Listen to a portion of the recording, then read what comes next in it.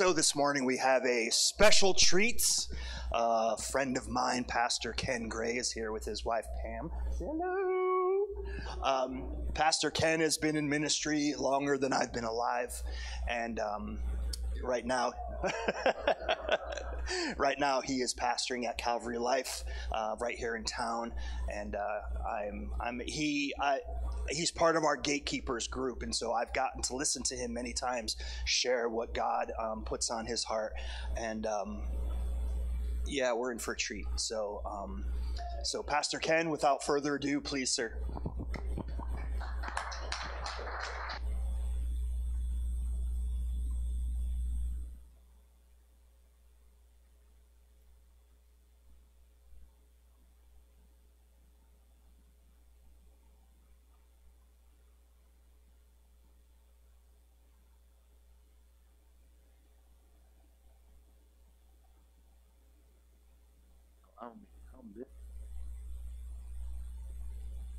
Last week. Whoa, sorry about that. A little extra anointing there, I guess. And I was so looking forward to being with you because after Pastor Dennis had contacted me about possibly filling in for him while he was away, I got really excited and started praying, and I really felt the Lord put a word on my heart from John chapter 11 about the hope of resurrection. And I came in today, it wasn't easy. It seems like there's a lot of obstacles whenever the Lord gives you something, that there's always paths that you have to follow to get to where God wants you to be.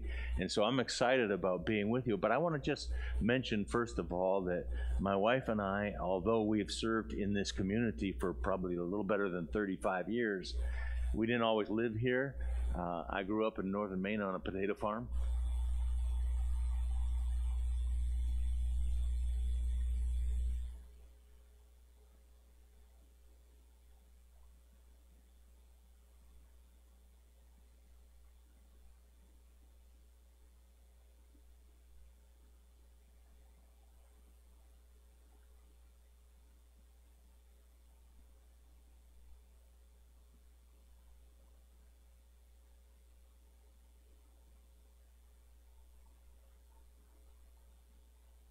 I've been a Christian since I was about 8 years of age, and I met the Lord very young in my life. And I feel incredibly blessed because when I think about it, I was 8 years old, I'm 68. I've been serving the Lord 68 amazing years. And God blessed me with my beautiful wife for 48 years. But early on in our life, we had some obstacles. We lost a child. It was very painful. I remember that. And then the Lord gave me a dream one night about having a beautiful... I'm sorry, I get a little emotional thinking about this. I had a beautiful baby girl in this dream, and she had dark curly hair. I just wished I had hair. And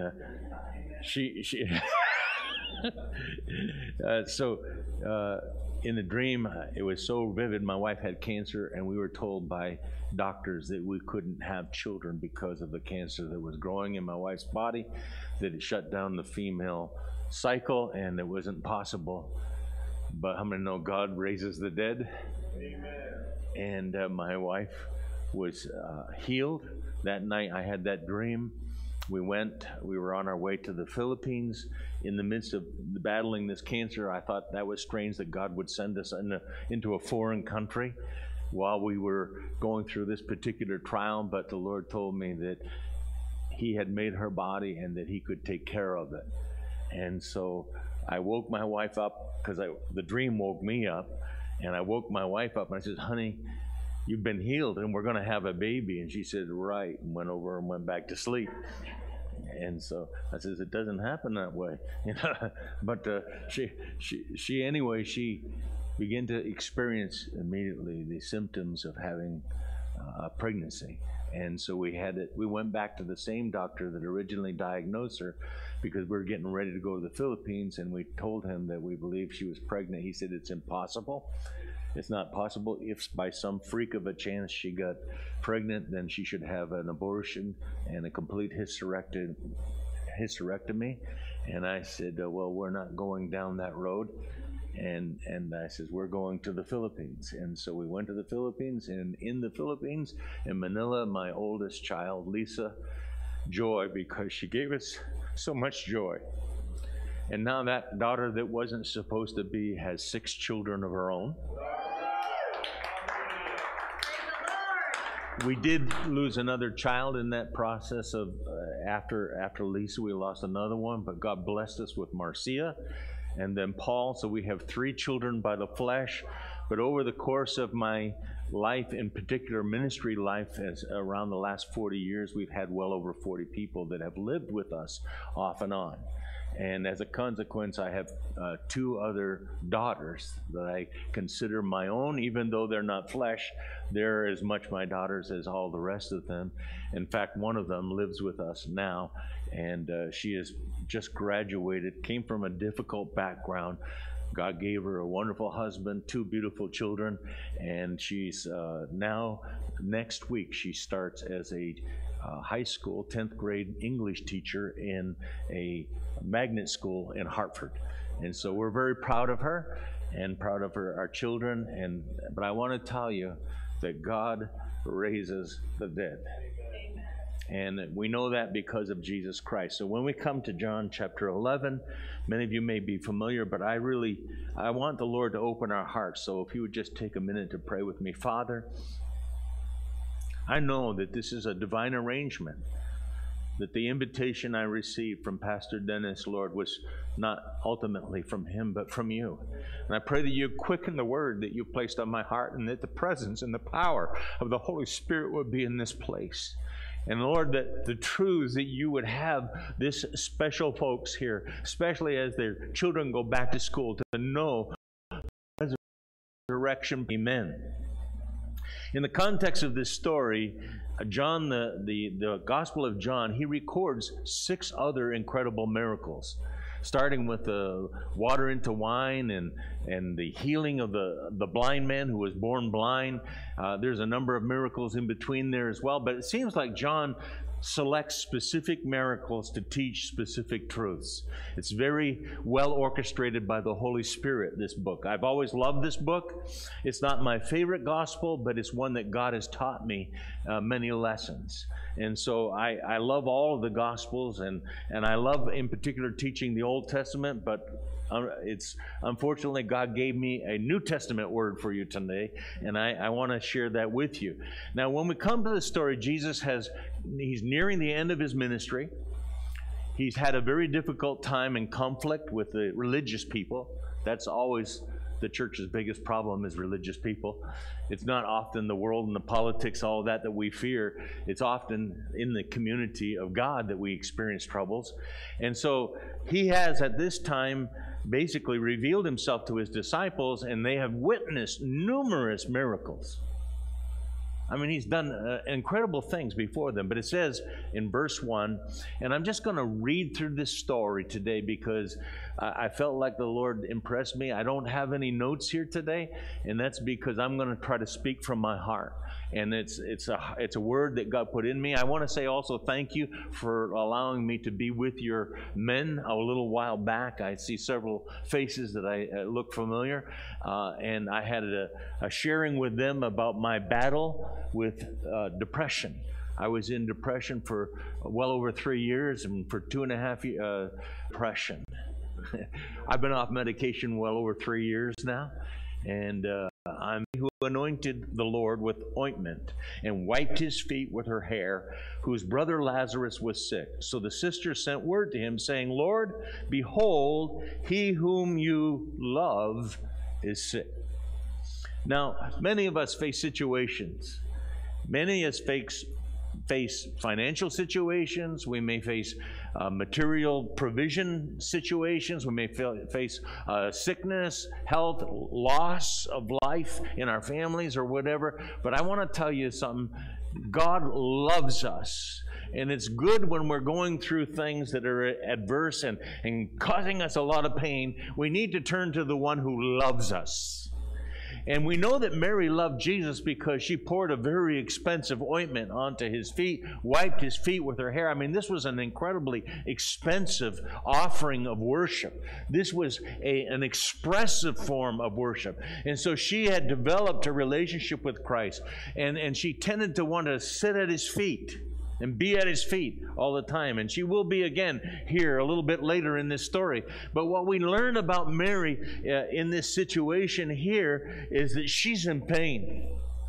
And I think implied in their call was not only, Lord, the one whom you love, Lazarus, is sick, but I think implied behind that is you love us too, and we're in pain from him being in pain. I'll tell you one thing. It's one thing for me to be in pain, but when my kids are in pain, when my family is in pain, it hurts a whole lot more than when I'm in pain. I would rather be in pain than any of my family be in pain. I think if you're a father or a mother, you probably know what I'm talking about. Is you can be cruel to me, but don't be cruel to my kids. You might get in danger, if you know what I'm saying. All right? All right. Don't you be looking so pious out there, everyone. I'm going to be picking on you a little bit, maybe.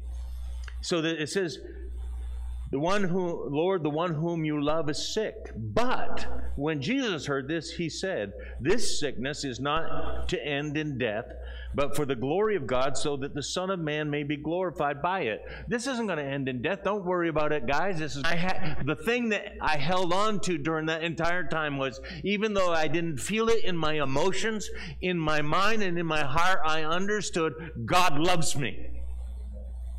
And sometimes I had to spend hours on my knees before I left my house to have the truth of that reality engraved in my heart, because I walked by faith in a truth that I knew that I didn't feel in my own flesh.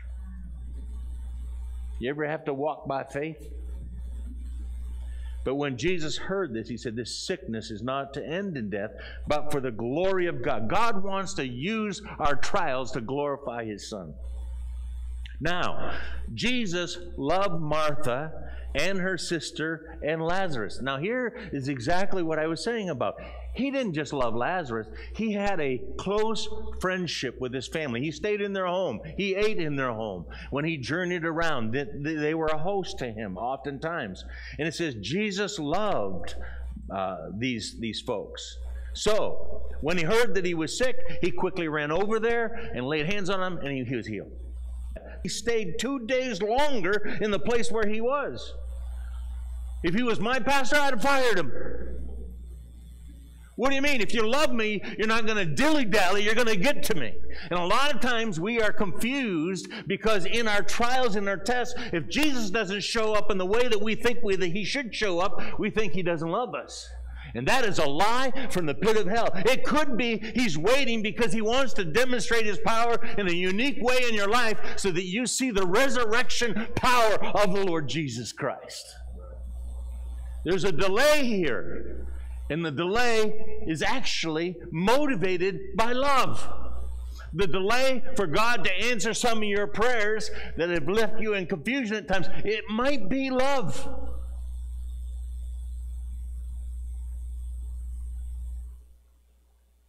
So, verse 7, then after this he said to his disciples, after he delayed 2 days, let us go to Judea again. And the disciples said to him, Rabbi, the Jews were just now seeking to stone you, and are you going there again? I mean, this is dangerous mission. You know, it was like he had just been in the context of a great deal of controversy in chapter 10, and there he had asserted that he was, in fact, united with the Father. He was one with the Father, and they got so upset. They said, you're blaspheming. They wanted to kill him.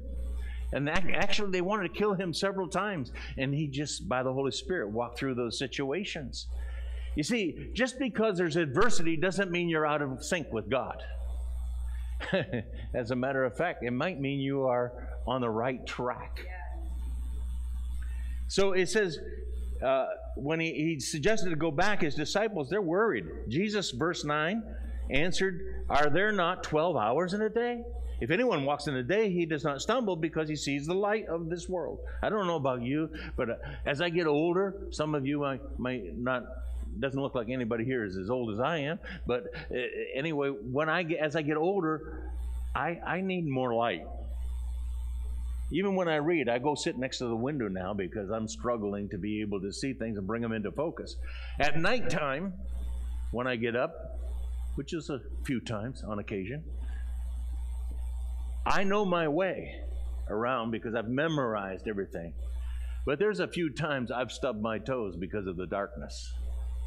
And when we're walking in darkness, and I'm not speaking about physical darkness, spiritual darkness, we can be brought into a lot of trouble. Jesus said, if anyone walks in the day, he does not stumble because the light of the Lord of this world. But if anyone walks in the night, he stumbles because the light is not, here's the word, in him. So he's now bringing this into another field. He's not talking about natural light versus, darkness. He's talking about that as a symbol and a shadow that I have to walk in the light of God's will. I have to do what God wants me to do, even if it seems to be a bad idea. When my wife and I decided, I prayed for 2 weeks before I even asked her about going to the Philippines.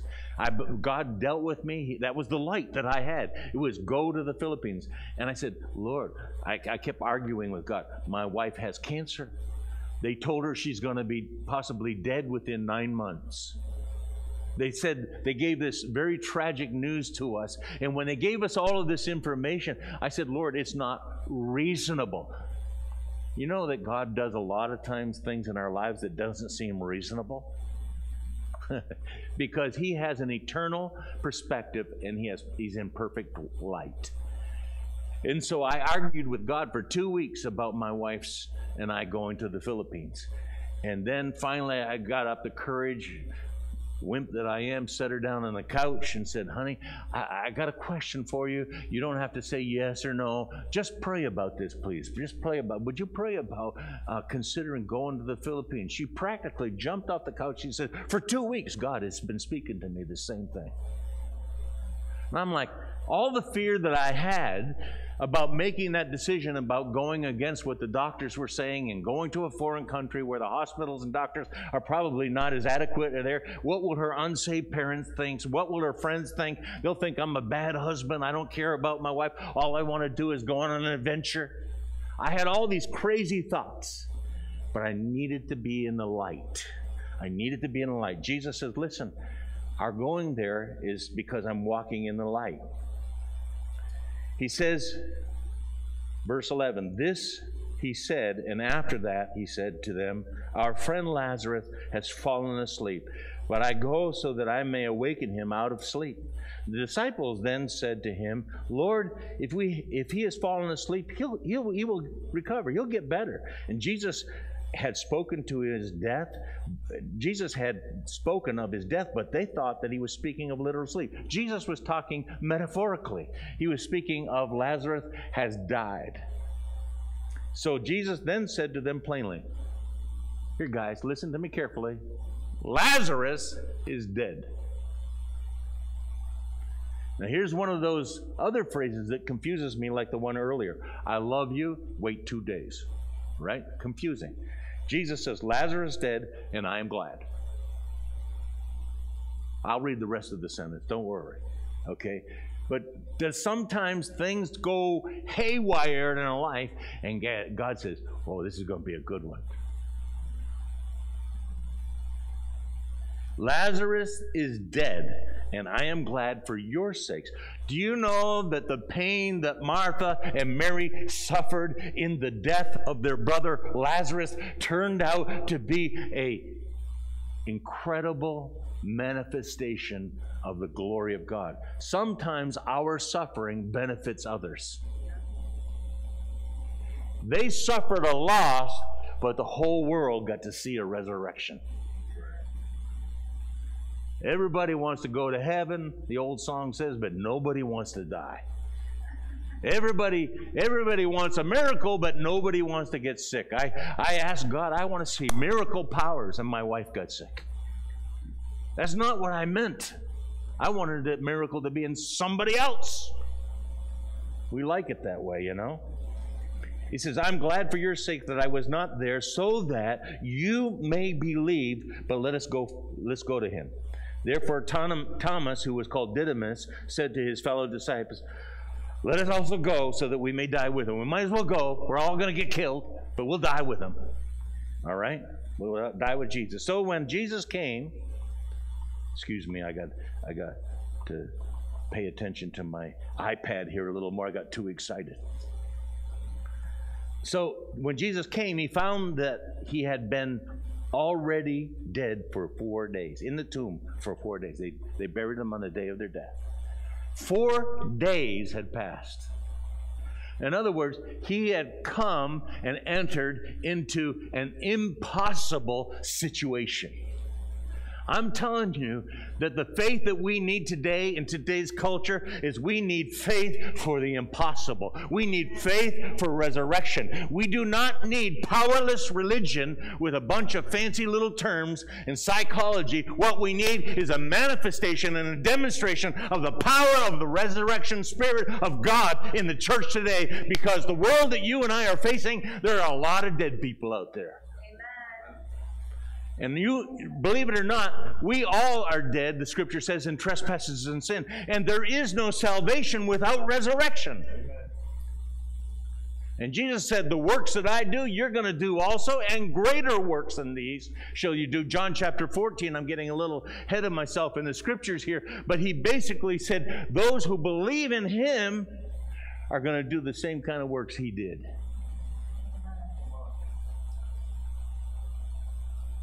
You guys are so quiet, you're kind of scaring me now.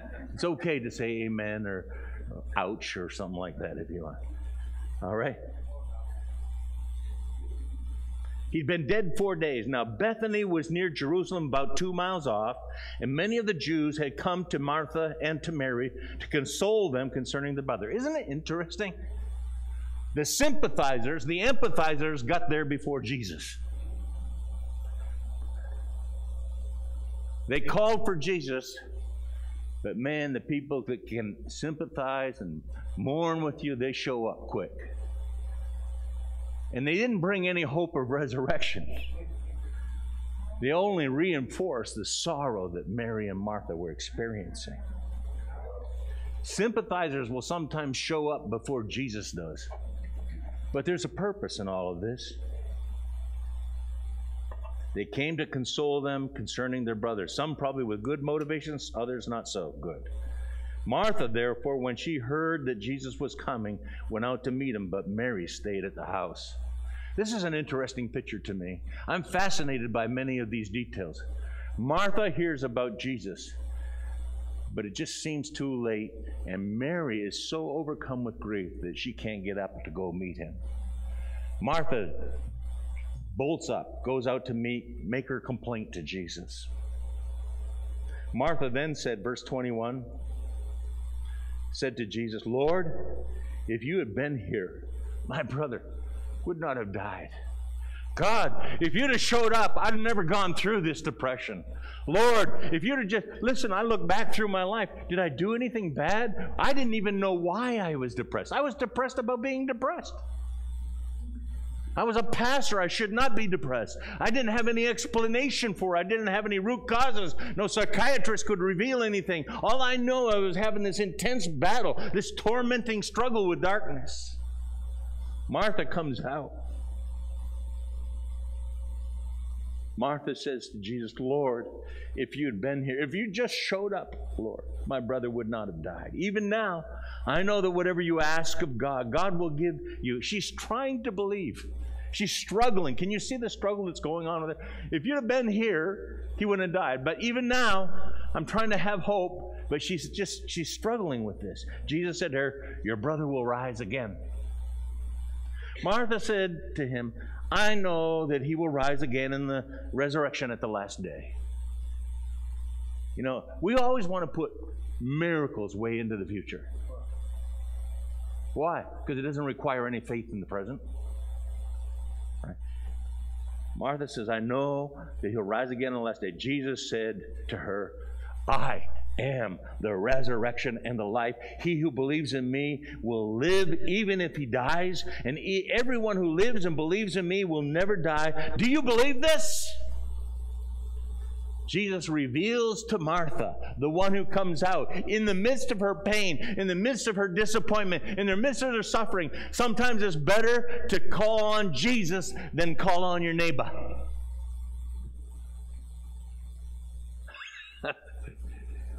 We call on it. Listen, sometimes it gets so bad there is nobody else you can call on. Because all you're going to get from them is sympathy and empathy, and it just reinforces your pain. But when you call on Jesus, He brings hope. He brings peace. He brings resurrection power. Your brother will rise again. I am the resurrection and life. Everyone who lives and believes in me will never die. Do you believe this? And she said to him, yes, Lord. I have believed that you are the Christ, the Son of God, even He who comes into the world. And this next passage really gets to me.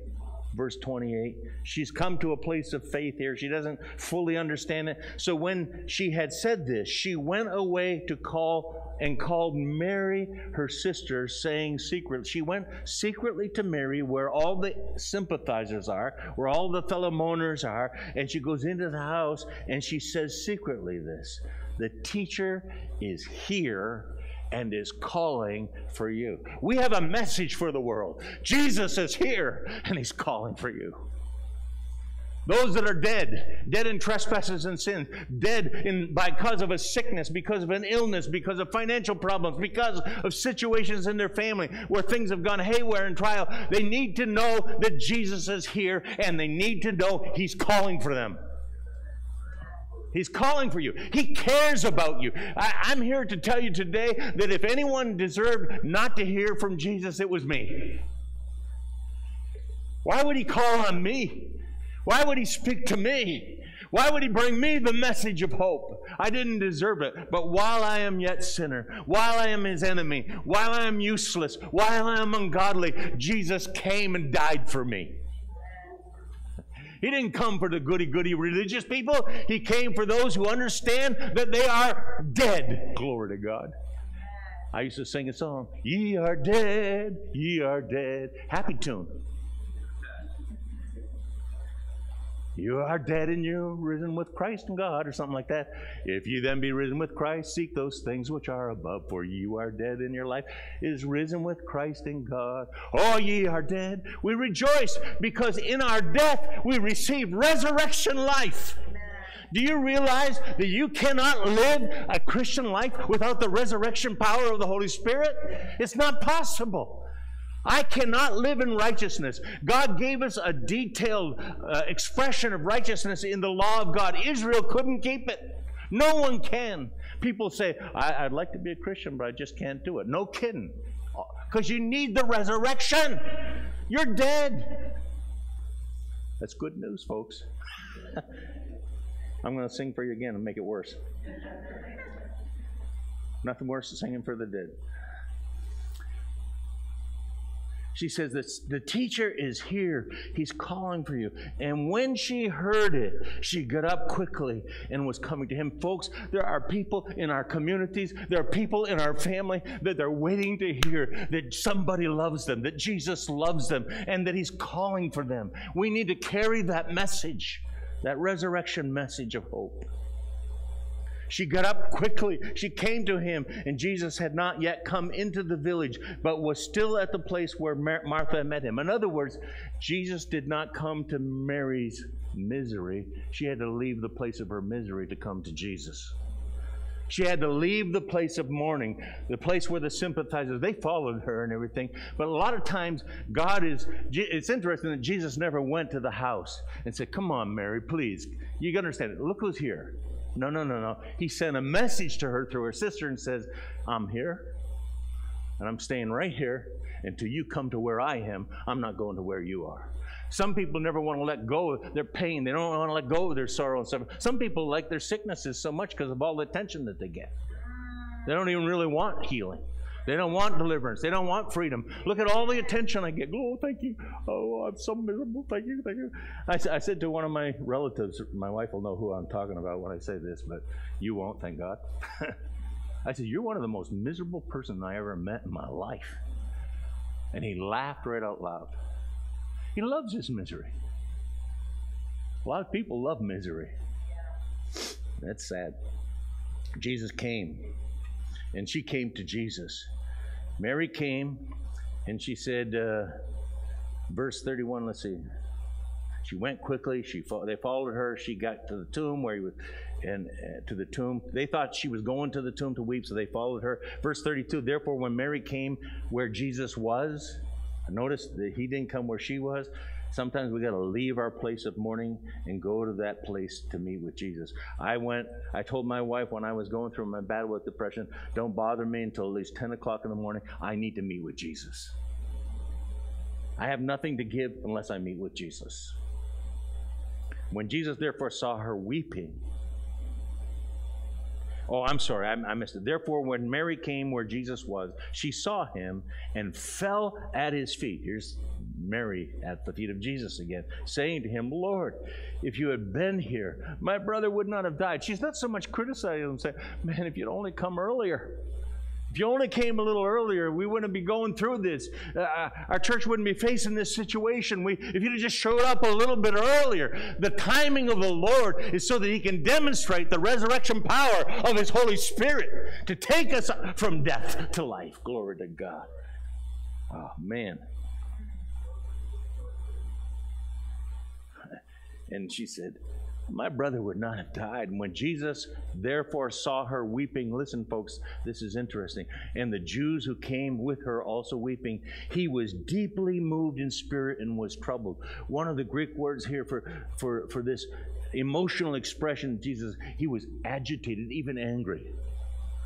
You know that Jesus is angry about the death and the pain that comes with death. He's angry about what sin and sickness is doing to this world. He's angry about those things. And when he sees this one Mary that he loves, and he sees how deep her pain is, he's moved. He's moved. Jesus, I need to tell you, Jesus cares about where you're at in your pain. He really does.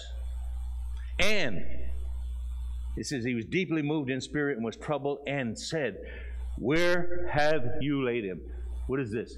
This is a man who is now making a plan of action. I've had enough. There comes a point in our suffering, there comes a point in our pain that Jesus says, that's it.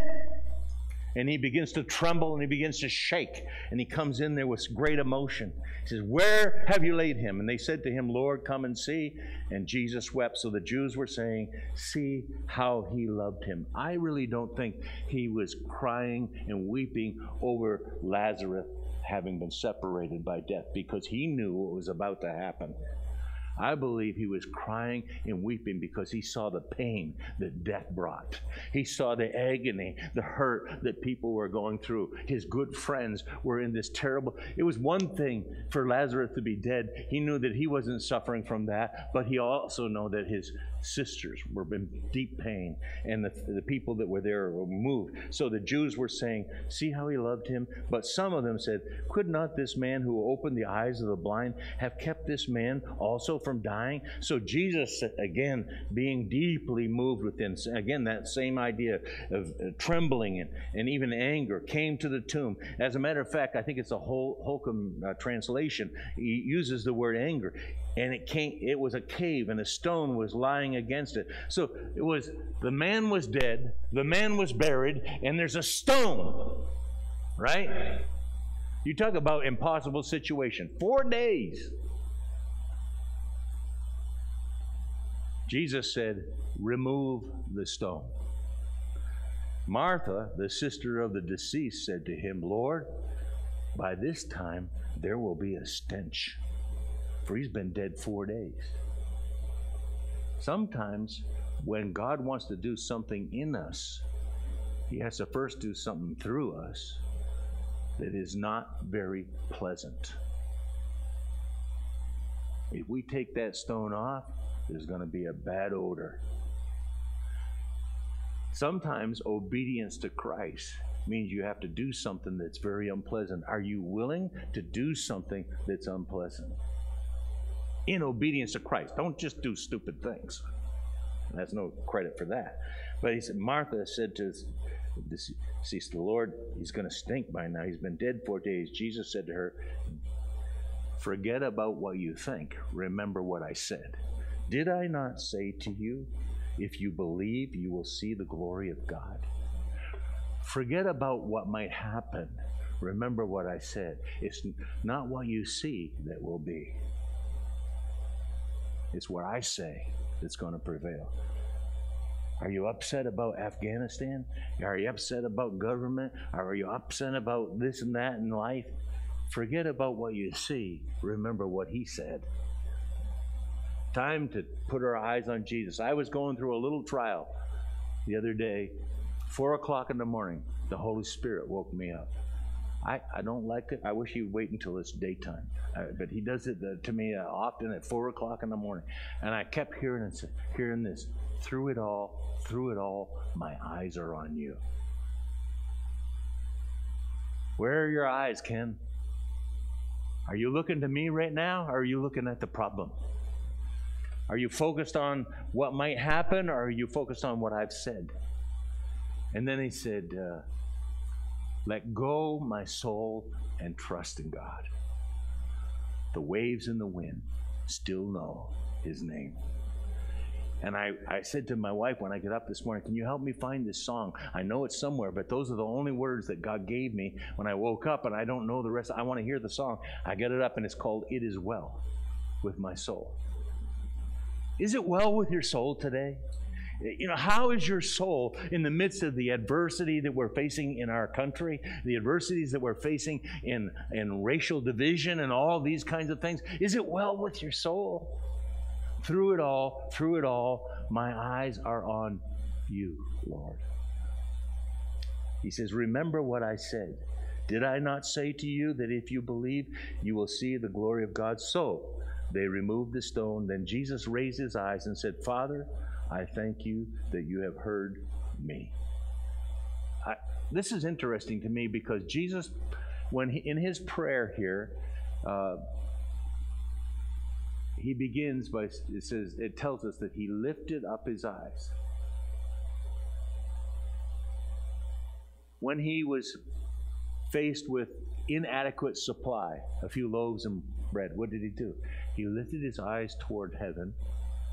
It was a common practice to lift their eyes in prayer to heaven, get their eyes off of the situation, get their eyes off of the impossibility, get their eyes off the dead body, get their eyes off of the fact that, you got a situation of impossibility here, and get a hold of the vision of who God is. Worship, one of the things I love about worship is we were worshiping here, I was enjoying the music, but more than that, it's the truth that is being expressed in the music that lifts my eyes. I love that we do worship prior to the message because it gets our eyes off of what happened this past week. It gets our eyes off of the adversity we face. It gets our eyes off of our own pain and gets us focused on the resurrected, ruling Lord of Lords and King of Kings. Where are your eyes today? He lifts up his eyes. Father, I thank you. Man, what a different world we would live in if there was a little more gratitude and thanksgiving rather than complaining and whining. Gotcha. Yeah, we're all guilty. I have mirrors. I know what I look like. We're all guilty of complaining on occasion. And that's what God was reminding me of that morning. Through it all, my eyes are on you. And then he says, I knew that you always hear me. Lord, I know you hear me. But because of the people standing around, I said it so that they may believe that you sent me. And when he had said these things, he cried out with a loud voice, Lazarus! Come forth! I like doing it loud. I used to do that to my kids and my wife in the car. We'd be driving along nice and quiet and peacefully. All of a sudden, I'm driving, so I'm in control, right? I don't have to worry about scaring myself, usually. But I go, hallelujah! And everybody would jump and scare them. But listen, the reality is, He didn't pray, Lord, please, God, raise him from the dead. No. He didn't beg God. He spoke to the situation, and life came forth. Why? Because he is the resurrection and the power and the life. And he that believes in him, though he were dead, yet shall he live. And whoever lives and believes in him will never die. Oh, this body might collapse someday, fade away, whatever, but I'm not worried about that because I have a faith that takes me into eternity.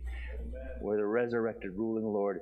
It says, when he said these things, he cried out with a loud, Lazarus, come forth. The man who had died came forth, bound hand and foot with wrappings, and his face was wrapped around with a cloth.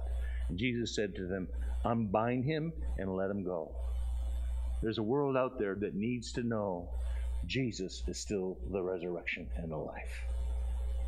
And they need someone to come and tell them that Jesus loves them, he cares about them, he's sensitive to the pain that they're going through, and he's the resurrection life. But when that dead body comes forth, there's a process that is needful, because we still are sometimes a little bound with certain things. Any Christians ever got saved and God released you from the death, but then there was some unwrapping that needed to be done? I'm still in the process. A little unwrapping going on in my life so that the righteousness and the power of Christ can shine forth. As a consequence of this, the Bible tells us in the following verses that the Jews, many of them, believed. They believed in Jesus. They believed in him. But there were some that weren't happy about it. Religious people, gotcha. And they went and complained to the Pharisees and the religious leaders. And what did they do? They made a plot to kill Jesus. Some people want a religion without power. I hope it's not this church.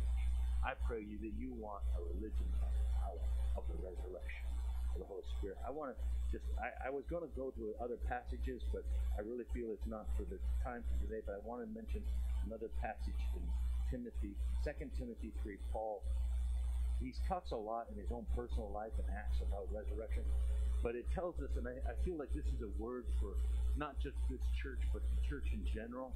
Can I say that? I feel like this is, realize this, that in the last days, difficult times will come. 2 Timothy chapter 3, verse 1. Anybody feel like you're facing some difficult times? I tell you, your pastor brought a word the other day from James chapter 1 that really encouraged me. Spurred up a word that I believe these times where fellow ministers are fellowshipping together and we're sharing with each other. This is critical. What the gatekeepers, this to me, are very valuable. And your pastors as well. I was so glad when they merged the two groups together from Waterbury, where we are, we can travel wherever. And I've been blessed. But realize this, that in the last days, difficult times, perilous times will come. Why? For men will be. It's not what they do as much as what they are. Lovers of self, lovers of money, boastful, arrogant, revilers, disobedient to parents, ungrateful.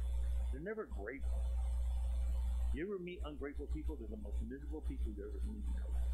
Unholy, unloving, irreconcilable. You can't get them to reconcile. Malicious gossip. They don't care what they say about you. Without self-control, brutal, haters of good, treacherous, reckless, conceited, lovers of pleasure rather than lovers of God, holding to a form of godliness. That's religion. A form of godliness, although they have denied its power. Avoid men as these. Don't hang out with people that deny the power of the resurrection. You know what? I can't get up every day except to know in my own heart He's the resurrection. And that without Him, there is no righteousness in me. There is no right attitude in me. There's no good in me. Nothing. It comes from above. It is the resurrection power. I don't care how bad you are, where you come from. I deal with a lot of people that come from hopeless situations. Why? Because I believe in the resurrection power of Jesus. A Christianity, thank you, a Christianity that does not declare resurrection power is not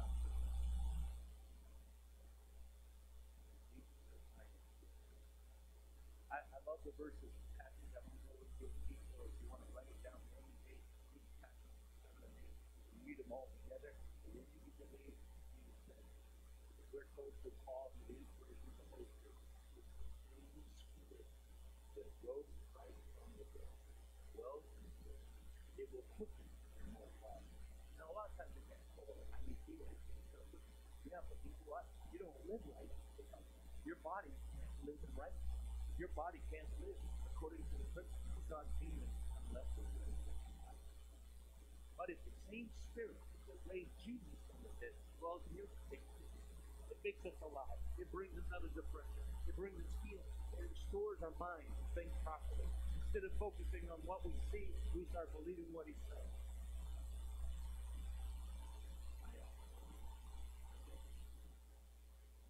I want to pray for you a little bit. I don't know how you feel.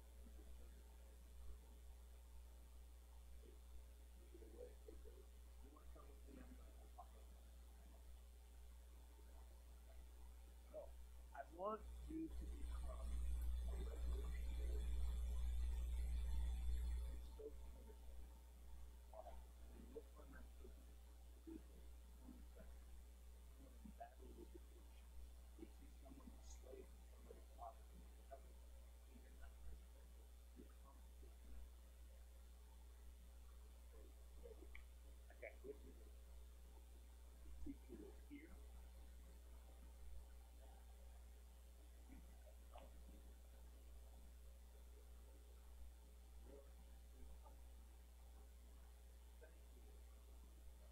Thank you for this. Lord, I know I only see you by the grace of God and the power of the Holy Spirit. Because of the resurrection. I pray that we would not be a powerless believer. The oasis would be truly a life-giving force. The oasis would be as a well that bubbles forth with the hope of the resurrection. Lord, that we would never lose sight. Lord, that no matter how hopeless it is up there, even if people have been dead for years, Jesus still raises from the dead. Lord, I pray, and I pray that you would breathe resurrection life into Oasis. And Lord, that it would become a source of life to this entire community. And a light as it was on a hill in the middle of a place where there's a lot of darkness. Let the light of your Spirit and resurrection become reality.